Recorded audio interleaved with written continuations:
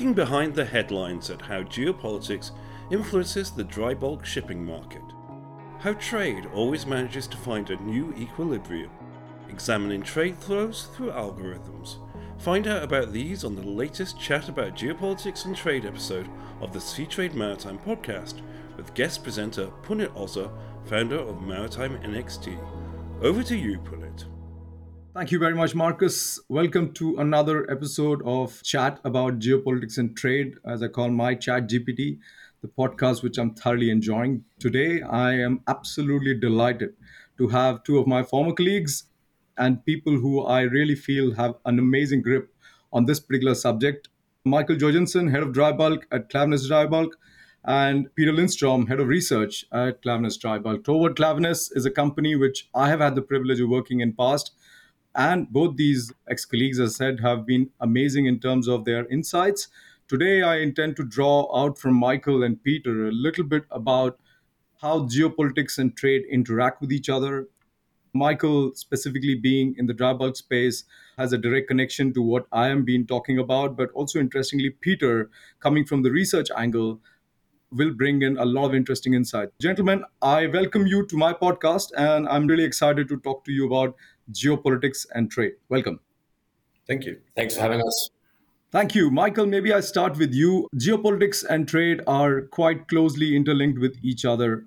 And this, as I said, is a background, which is the reason why I teach the course on geopolitics and trade flows in various universities. And I was doing that even for a few years when I was in Klaveness with you. This was always in the background, but I have tried to bring it a little bit to the foreground.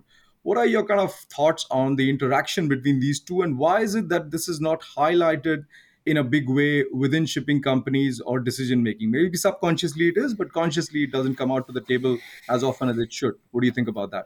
Why are things not highlighted? Why I think that brought to the forefront is always the question. I think different people, different agendas, right? You mentioned yourself were engaging a lot with the younger community already back then. But I think for many others, let's say outside of shipping, this is just something that happens. I don't think we look necessarily at a car or at a piece of metal and we think, oh, someone has shipped that from somewhere to get it here. We're forgetting a little bit what is it that's happening for all these things that we consume. Right? And then our job is to try and make it interesting and also explain what are the impact of big things. When you read most articles in the newspaper around international politics, it will actually have a trade effect. Yes. So I hope, of course, during this session, we can share a little bit more about what those are. Absolutely. That's very true. One of the reasons why I think this course has excited me is also because you can go behind the headlines, as I call it. I think most of the podcasts have actually highlighted that space. But maybe I come to Peter first and then we go back to both of you. Peter, when it comes to research, I think one of the things that I always noticed, even when I was working in Klaveness with you guys, I think since then I've seen more of this happening, is you've actually tried to analyze the commercial impacts of the geopolitical events. When things are happening, it's great to talk about information that what trade has gone, what trends have actually happened. But when you try and look at headlines and try and build the kind of implications of that and how you can profit probably from it on commercial side, that is a very exciting space to be in. So how do you see research taking that proactive role rather than a reactive role, as I call it, in the business and contributing positively, especially on the geopolitics side? First of all, we trade mostly in the spot market and maybe 1 year out. So as a research function, we don't spend too much time worrying about geopolitical events that might occur sometime in the future. Let's say the China-Taiwan conflict. If that happens at some time, it will have a big impact, but it's not something we can build into our forecasts. What we do is that we have built up a huge database, a lot of applications, which enables us, on top of our domain knowledge, we can very quickly analyze the impact of an event. So if it's an event, there's increased tension, something is definitely up on agenda, there's something might occur in a short period of time, then we sit down and analyze, if this happens, what would be the potential impact? Who will stop buying from whom? Which transit channels will be closed? What will be the impact of that? There's a lot of parameters and you have to put them up against each other and land on a conclusion and act on it. And then also you have cases where something just happens suddenly from one day to the other. And then it's all about speed. Then you just have to be very quick based on your database, based on how you see the trade flows, based on your domain expertise, say that based on this incomplete information and this incomplete analysis, the net effect is likely to be this, and we should position ourselves accordingly. Down the road, that might turn out to be false, but you need to act as soon as possible when you have positions in the freight market. And as long as that's a data-driven position taking, I think you are, over time at least, you should be able to beat your competition. Absolutely. And I think that step-by-step approach is pretty amazing. What I am actually, the few years of experience of teaching this course, I just find that the syllabus keeps changing very often. And the number of points that you need to take into account are far too many. How do you, as a head of research, look at this specifically in terms of choosing the battles, let's say, that you need to really fight? It's a very interesting space, but you still have to be aware of what priorities that you have, really. And how do you evaluate those priorities? That'll be fascinating to see. Yes. So whenever these geopolitical events happen, you have to assess which commodities are affected, which countries are affected. Is it an oversupplied market? Meaning that, you have some kind of equilibrium today. Now that is shifted. So let's take an example, iron ore markets. And let's assume that you only have 3 players. You have Brazil, Australia on the export side, and you have China on the importing side. So for dry bulk freight rates, ton mile is a big driver. So it's the volumes transported times the distance. So the higher the distance, the better for shipping.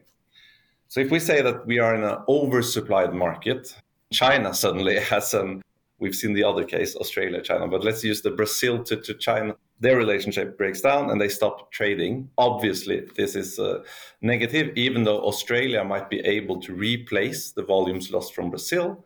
The average distances will decrease. That will be a very negative effect for dry bulk. There's this timeline effects. So sometimes there's a trade war, but it's communicated in advance that 2 months forward, it will no longer be allowed to discharge Russian coal in the EU, for instance. Okay. Then it might have a short-term positive effect because people are front-loading these regulations. So you have an immediate positive effect. More often, it's a sudden event. From one day to the other, trade is disrupted. And then you're moving from some state of equilibrium where you have established trade lanes and you're no longer in that equilibrium. That tends to have a negative short-term effect. Because if Brazil was a big supplier of iron ore to China and they can no longer be that, well, it takes time to reroute those volumes, etc. But then, the medium-term impact, if you look like a quarter ahead and onwards, it can be very positive effect or negative net effect for shipping. It just depends on whether it's an oversupplied market or not. And if it's 2 parties who are close to each other who's in a trade war, then average distances are likely to increase.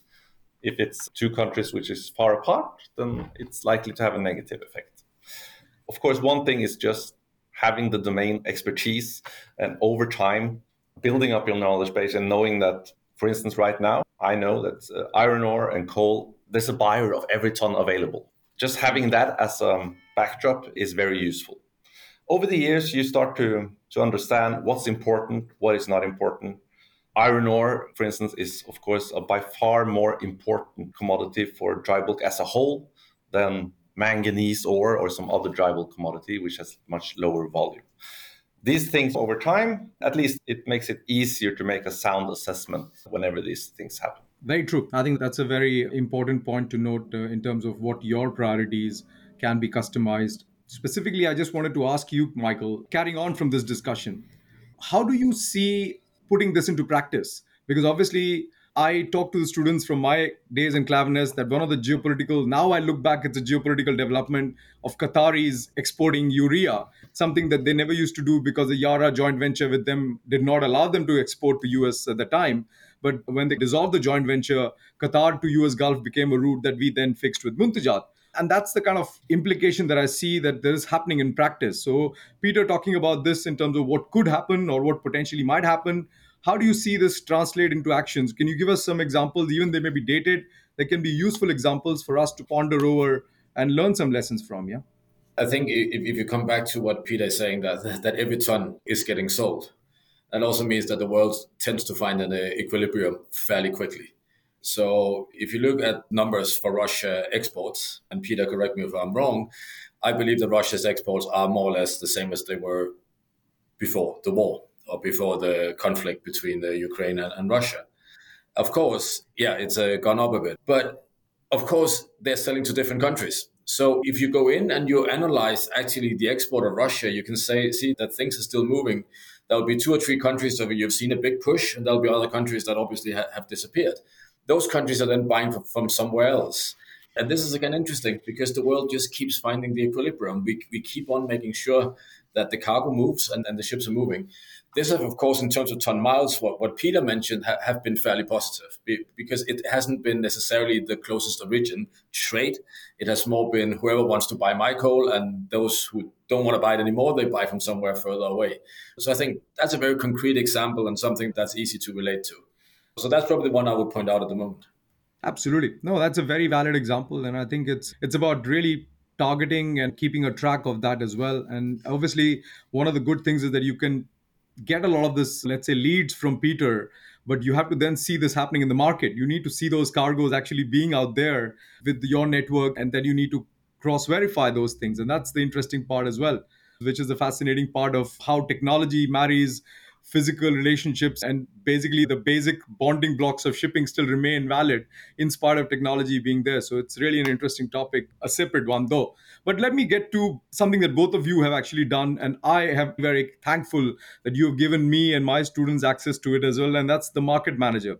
You guys have now got the market manager out there, and it's a tool that I am really thankful that I get the chance to access myself, but also allow students to access in order to understand just the trade flows. For those who are listening in, it's a fantastic interactive tool which allows people to basically look at trade flows over the past many years between countries, between commodities, trends, changes.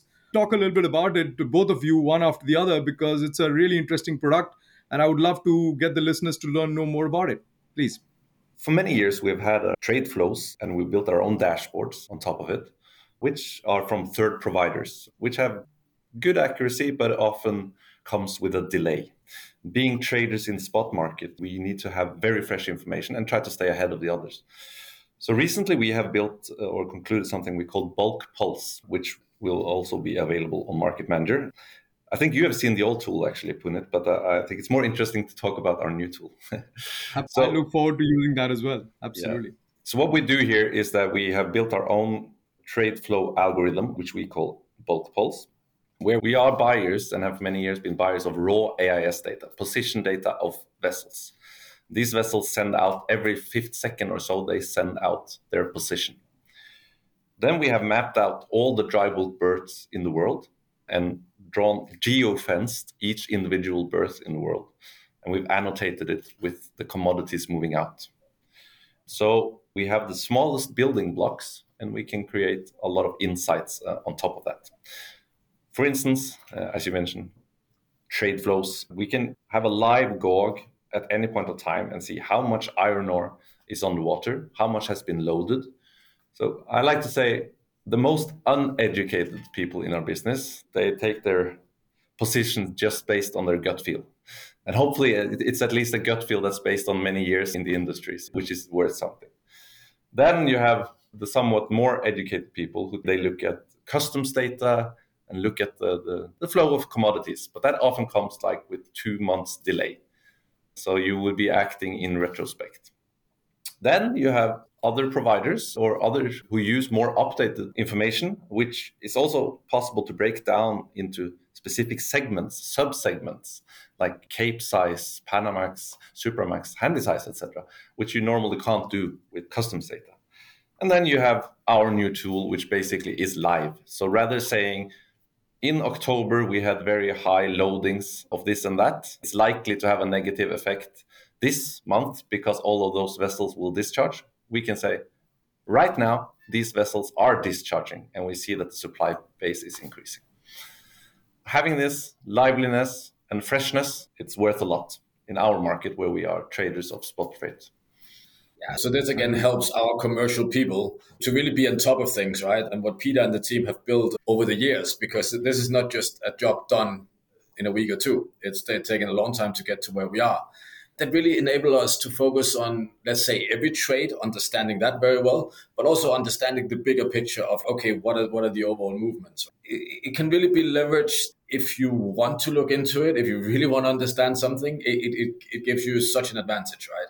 And that's, of course, I wouldn't say we understand it before everyone else, but that is a part of it, right? It is a part of being able to be just, you don't need to be a lot ahead, but if you're a couple of days or even a week ahead in understanding the data and the knowledge that's out there, it's a big advantage. And to add, Punit, just so one thing you can get from this is the trade flows and the commodities moving.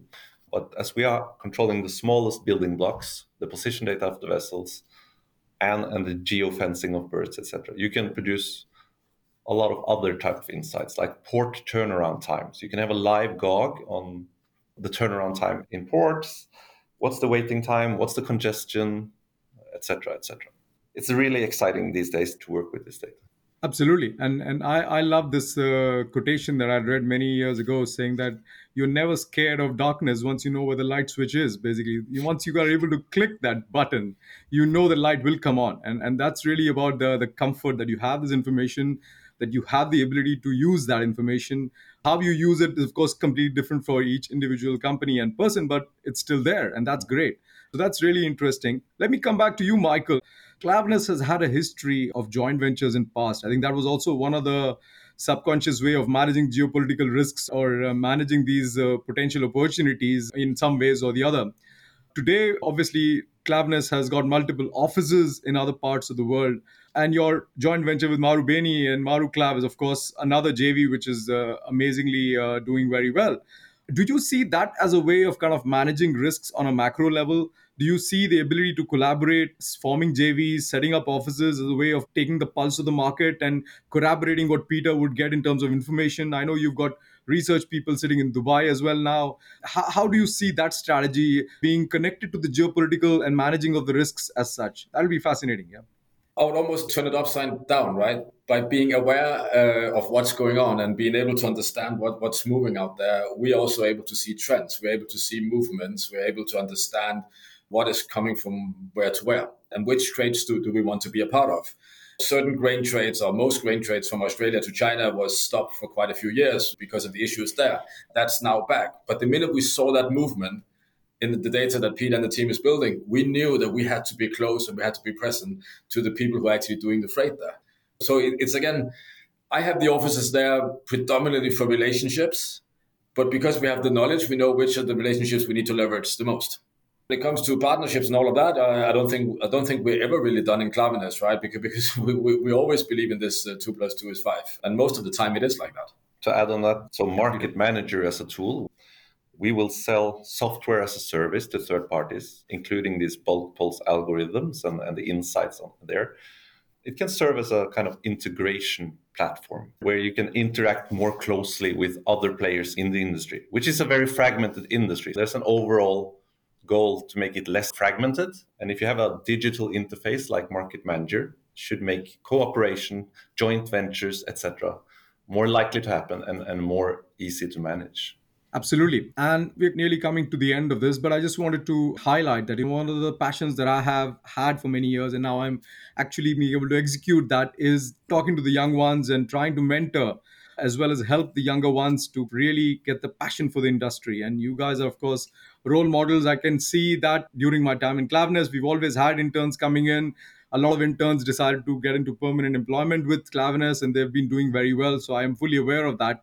And you continue to take on the young blood and train them. So both of you, just a few tips and tricks as to what can these students who are listening to this podcast really try and focus on if they want to try and latch on to an employment opportunity in Klaveness. What is it that you're looking for them to focus on in the next 2-3 years of their education so that they can actually start getting the best of the opportunities with companies like Klaveness and others?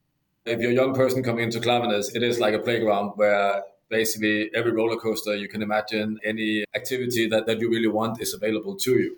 You got some of the best data structured of any company in the world, and you got a lot of shipping knowledge. And actually you have a company willing to put those two together. So find your passion, find what are the 1 or 2 places where you want to contribute. So Klaveness' vision, we have improving the nature of shipping. every young person, old person, everyone in Klaveness, they should have their own improving the nature of shipping. Where is it they want to be 18, 24 months from today? What is the change they want to be a part of? And if we can instill that, I think that would be the best thing for everyone, for them and for us. But I think it's important to say it's not only for the young guys. This is also a little bit of a change management for people who've been in the organization for 5, 10, and 15 years. It's a constant journey. I can vouch for that, Michael, 100%. Peter, what about you? You've had some younger people, of course, different people in the research side as well. How do you see them getting this mindset about plotting some ideas or tracking some news and looking behind the headlines? How do you instill that curiosity is one of the values that you have in Klaveness, right? Yeah. So whenever we recruit someone for the research team, we, at least for a more market analyst type of role, I basically look at the two things. One is that they have a specific interest in shipping. That's very important, that they can demonstrate that interest through what they've done so far. Secondly, we are becoming a very quantitative team. So we actually put very high up on the agenda that you have some kind of programming competence as well. So keen shipping interest for trade in general, financial subjects combined with programming skills. And if the person also is not extremely introvert, that would be a plus. You need to interact with other people. Alcohol plays a big part in that, I can tell you that, but that's another story. But seriously, I think it's been a pleasure. I always enjoy interacting with you. I've had the pleasure of seeing the company from the inside. I now see it from the outside, and I'm super proud the way you guys are improving the nature of shipping. So thank you very much for your time, and I'm sure that the new market manager is something that I look forward to testing and using, and so do my students, as long as they are students. Thank you very much. That is all we have time for this week. Thank you for listening to the Seatrade Maritime podcast, and make sure you subscribe on the app of your choice to never miss an episode.